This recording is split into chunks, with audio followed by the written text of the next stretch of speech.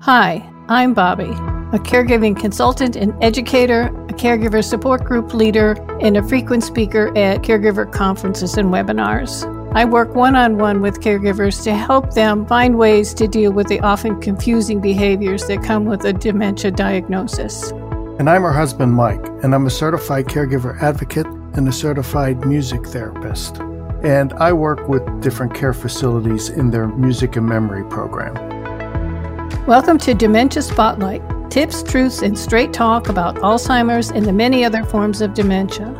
Interesting and informative guests will join us on the second and fourth Wednesday of every month. And on the opposite Wednesdays, we will provide straight talk about what people need to know before and after caregiving begins. Today, we're going to talk about early onset dementia and how it strikes people in the prime of their life and it just turns their world upside down. Now, this is also an opportunity to mention the difference between early onset and early signs of dementia. People often get those confused. Early onset usually strikes people below the age of 60, and sadly, with the increase in early onset, it can be late 40s, early 50s is what we're seeing now, and even some childhood dementias that are now developing. Today's guest was a pilot for 37 years whose last job had him managing pilots and flying Boeing 757, 767 aircraft all over the world with UPS. In his 50s, he needed a heart valve replacement, and his partner, Catherine, was diagnosed with early onset Alzheimer's. He and Catherine have a history of endurance athletes, so their reaction to the news was to sell their home and become nomads, running marathons and half marathons in 35 countries and on all 7 continents. Wow. We're very pleased to welcome back Tony Copeland-Parker. Tony was a guest on our podcast, Roger That, and now we're happy to have him with us again.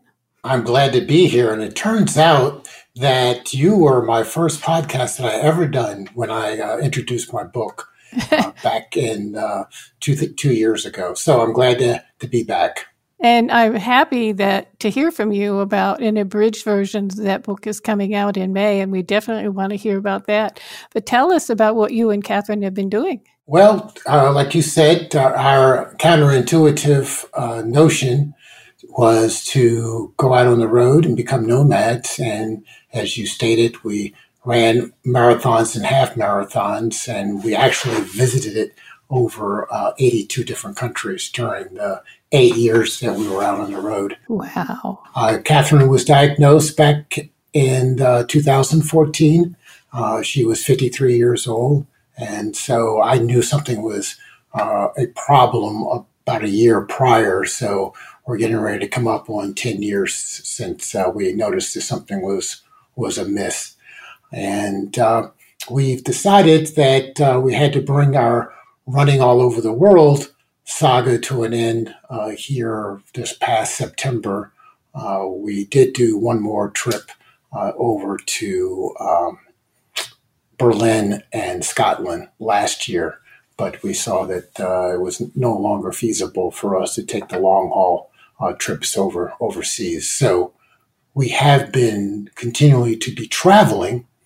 We still travel in the United States and do races. Unfortunately, the stage that she's in right now, she's no longer able to run, but she still walks probably about 6 to 8 miles a day and is able to do 5Ks and 10Ks. So we're still out there doing races.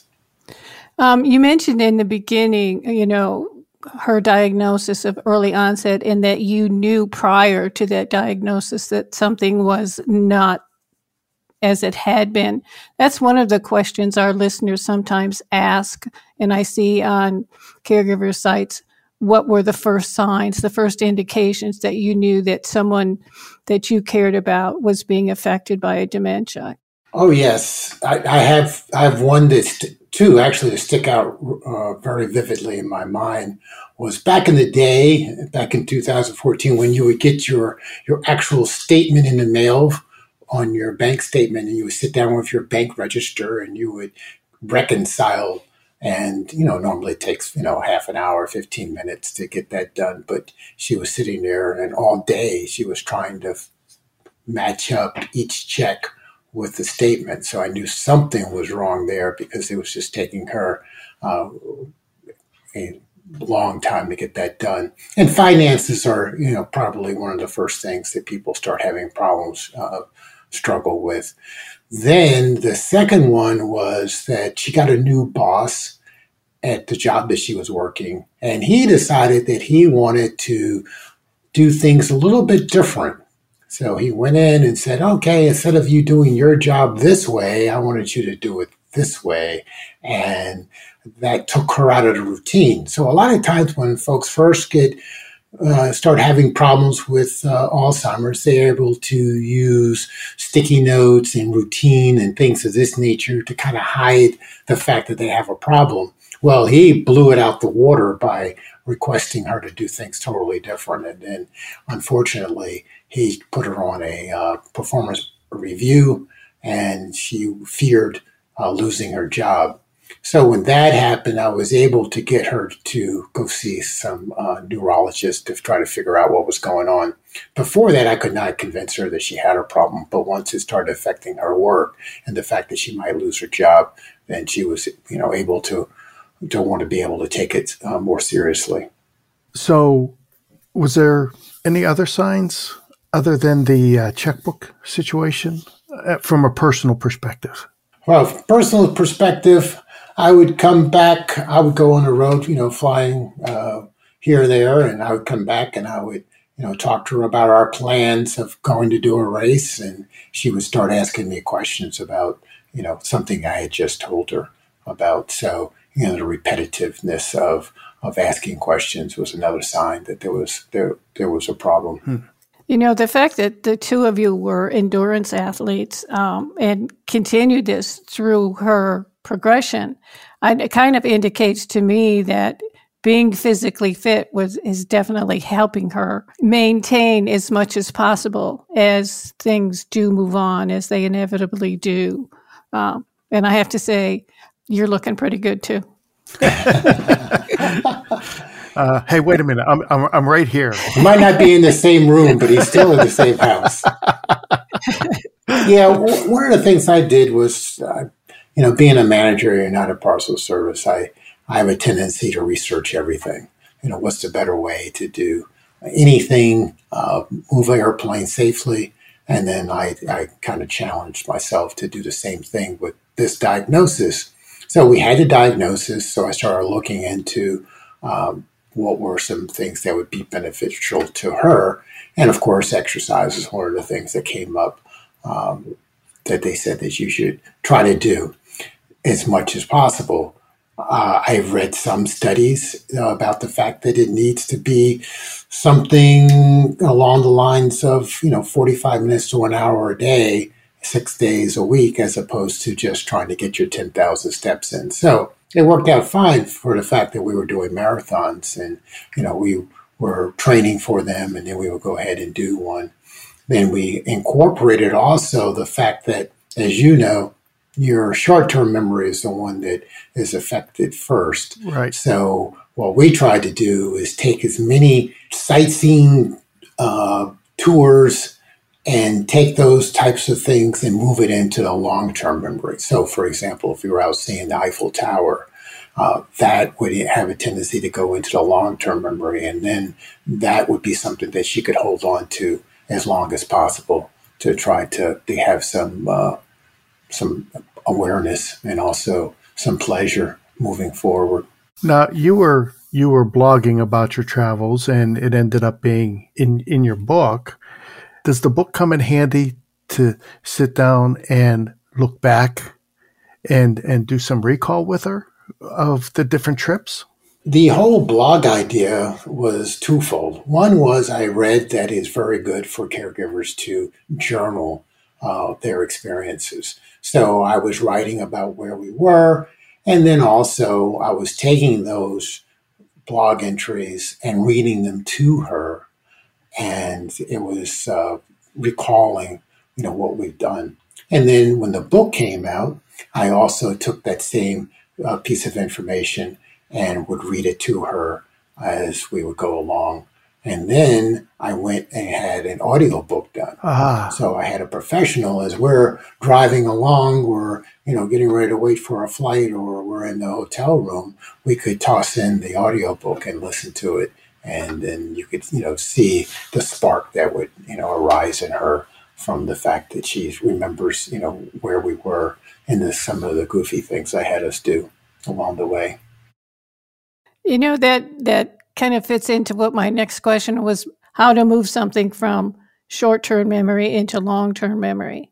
But, reading that and listening to it, and I guess that kind of answers the question. So I'm trying to figure out how we can transfer that to people who are not necessarily traveling and getting these wonderful new experiences every day, how to help them take those memories and move them into long-term. Well, I actually figured out something. I'm not the tech savvy as I sometimes think, but I was over in my daughter's house and I was sitting there, on the TV set.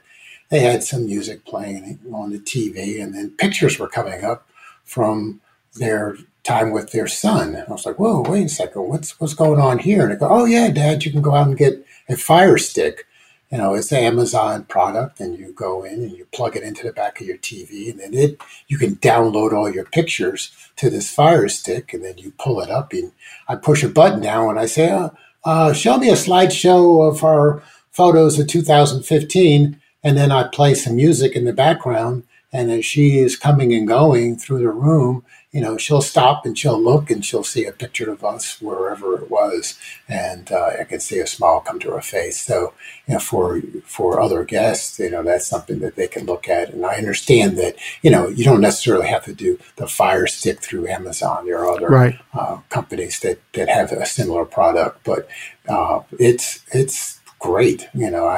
I can take a picture today and then, it's on there, later on this afternoon of what we do. So I would just suggest, taking as many pictures as you can. You saying that reminded me of something with my dad.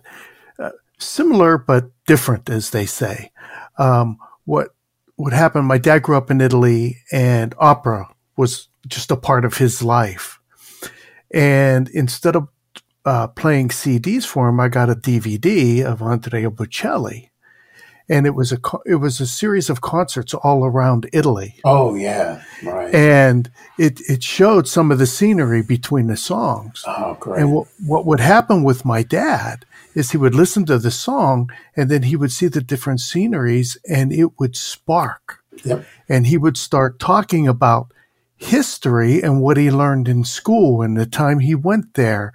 And I would pause the DVD and let him talk. Oh, so this 50-minute CD sometimes took 3 hours to get through, but it just created memories for me with my dad sitting there and having that discussion, that history discussion of him growing up.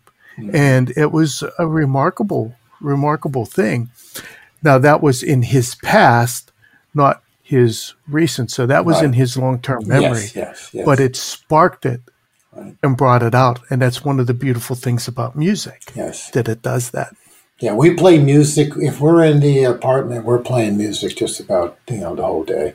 From the time we wake up to, the time we go to bed.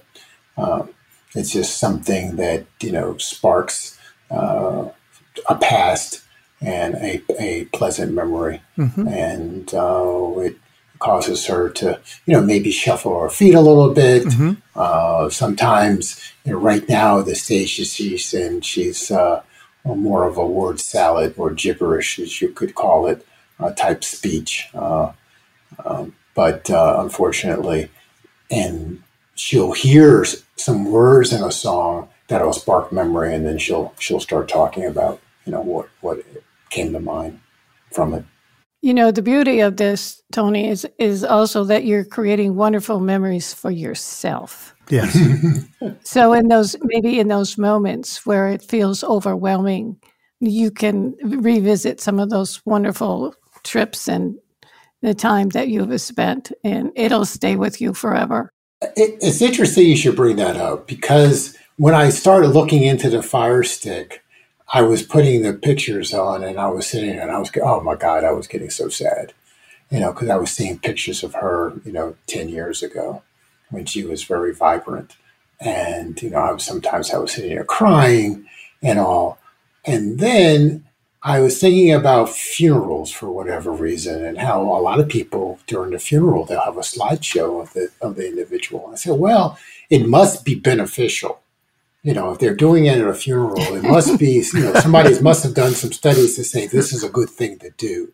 So then I said, well, if it's a good thing to do, I need to move past the crying part and then move into the enjoyment of it. And it only lasted maybe a day or so that I had those fits of sadness. And now it's more of joy when I look back at those. So yes, it is beneficial for me.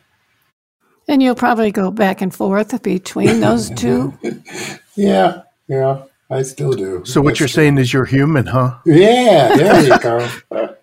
See, I always thought somebody running marathons was superhuman. No, they're just crazy. Insanity. I wasn't going to say that. Yeah, absolutely.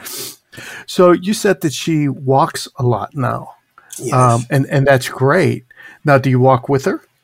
So what we have here, I'm just going to jump forward a little bit, and I'll answer that question with this part. Is the fact that we decided that we were going to settle down. So just like anything else, I had to research what's the best way to do this. And I'll just walk you all through. As you know, there's basically independent living, there's assisted living facilities, and then, of course, there's memory care. So most cases, what happens is with people with Alzheimer's, they get to a point where the caregiver, their loved one, can no longer handle the situation. So they look for some place for them to stay. And when we came to the place we're at right now, the director here said, well, because of Catherine, she needs to go to memory care. Now, I had decided that the two of us were going to stay together throughout this. Good for you. And that, and I told him this, and he says, well, I've got a 2-bedroom over in memory care. I've been inside memory care facilities, and it is not a pleasant situation for the caregiver. The person who has the dementia might not know exactly what's going on, but it's a pretty hard situation to live through. So I decided that, no, that wasn't necessary. And then we looked into assisted living, and we tried that out in one facility for a couple of days. But I figured that was just overkill. I'm doing everything for us, but why pay to have this on hand? Right. So then we looked for a place that had independent living and that would be acceptable to us being there.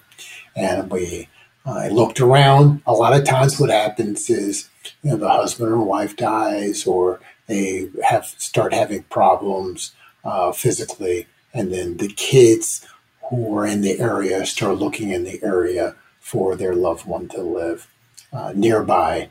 So she has a daughter in Bloomington. I have a son in Harrisonburg, Virginia, and I have a daughter here in Atlanta. So we decided to look in the Atlanta area because we were basically flying in and out of here quite often.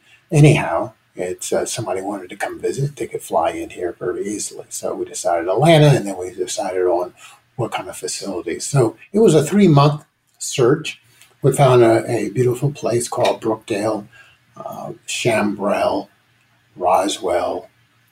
It's in Roswell, Georgia, and it's they have about 300 residents under roof.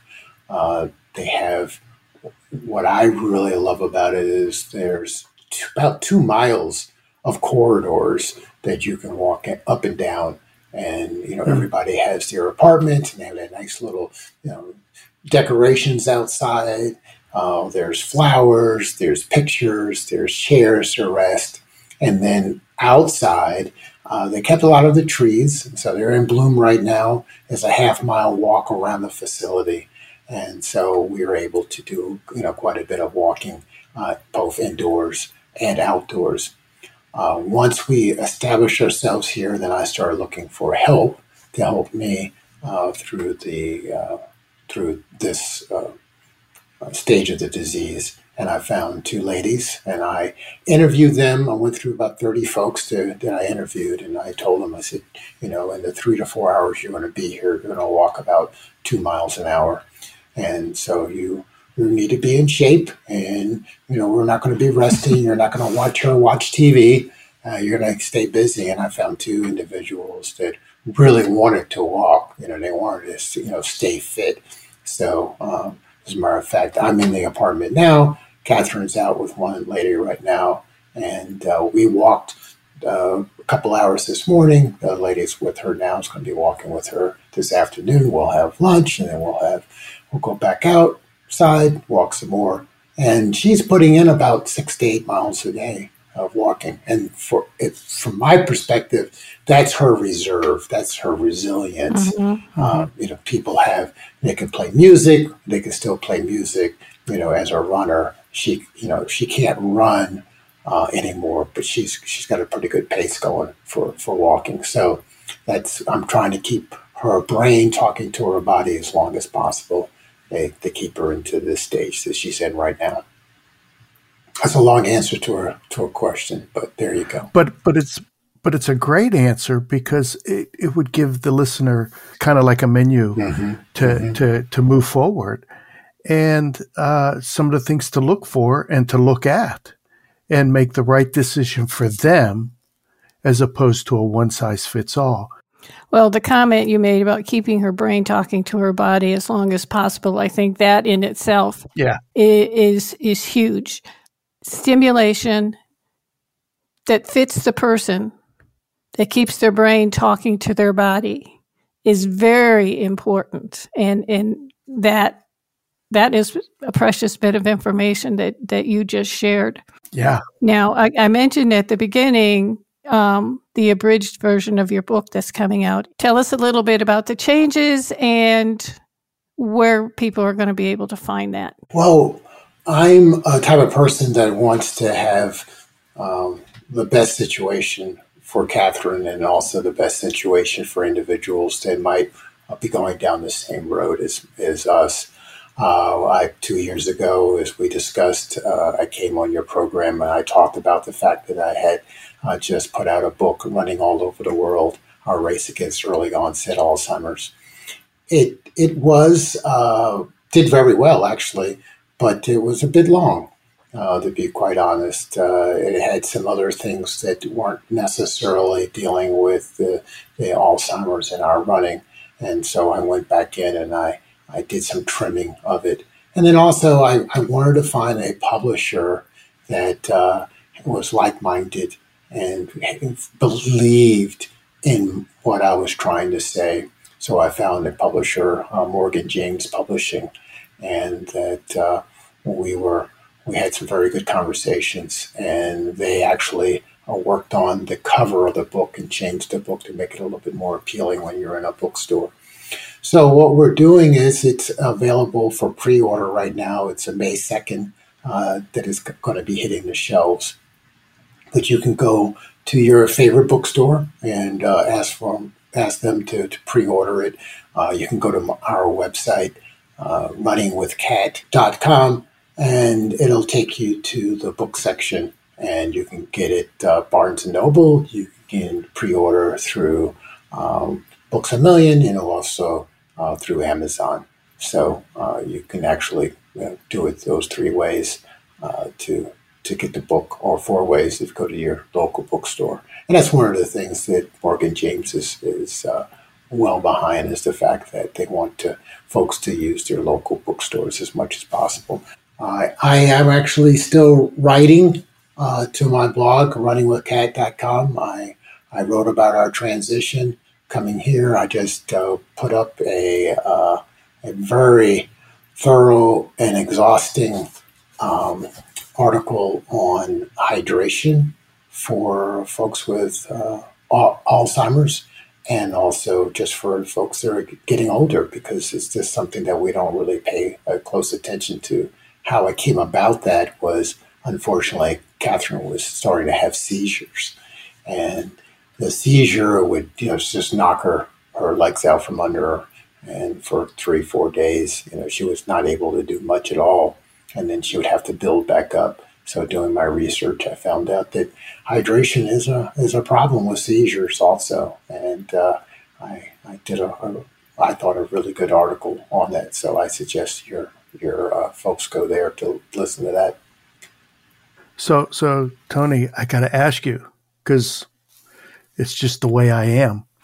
So if I went to the runningwithcat.com, and we'll certainly put the links on the website, the show website, and I said, I would like a signed copy of this book and buy through the website. Yeah. Could I get a signed copy? I'll tell you what I'm going to do. For you all, figure out how you want to do it. But for one listener that goes and contacts you and says that they would like a copy of the book, I'll give it to them, and we'll exchange information as to how they want it signed, and then I'll sign it and I'll send it to them free of charge to one of your listeners. Well, thank you. That is so generous. Yeah, that is very nice. Thank you so much. Yeah. Tony, as before, and still is, just a joy to talk to you. You are a wealth of information. I mean, your quote, keep the brain talking to the body. I suspect I might plagiarize that when I give presentations. This is all a learning process for all of us, right? All your listeners as they go through it. One of the things that I did not realize is that this is not cookie cutter. No. Every single person has a different journey going along, from the caregiver and also from the person who's been diagnosed. And, what we're finding is that as time goes on, you might not think, well, this is relative to me today. But if you look at your family and look at your family history, you might have somebody in your family that has it. So that, there's a possibility it might come knocking on your door one day. So this is something you might want to start reading up on. When we went at this, I thought, this is going to be, at the best a couple of years. And then I was like, well, maybe 5 years, now 10 years. And, as I keep pushing out those dates and hoping that we can make it to another milestone. Yes. Catherine turned 62 here in May. So that's another milestone that we're going to be able to jump over. And I'm very happy of that. As are we. Tony, again, thank you for agreeing to be on the show.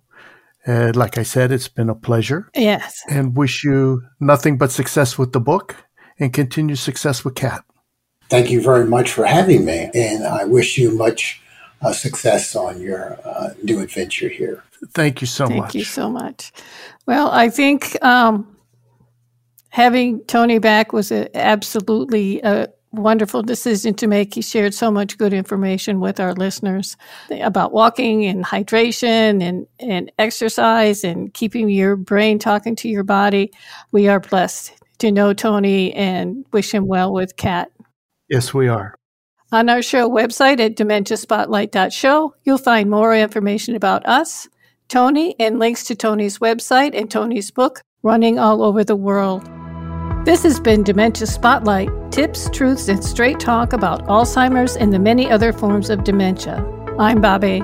And I'm Mike. And we are dedicated to providing you with tips, truths, and straight talk about Alzheimer's and the many other forms of dementia. Bobby and I would love to hear from you, answer any questions you might have, or just find out how you're doing. Follow us on Twitter at Bobby Carducci2 and at Michael Carducci4. To schedule us for your event, go to bobbycarducci.com website or email info@bobbycarducci.com. One of our listeners will have an opportunity to receive a free copy of Tony's book. To enter your name, send an email to info@bobbycarducci.com. Results will be posted on the show website on May 30th.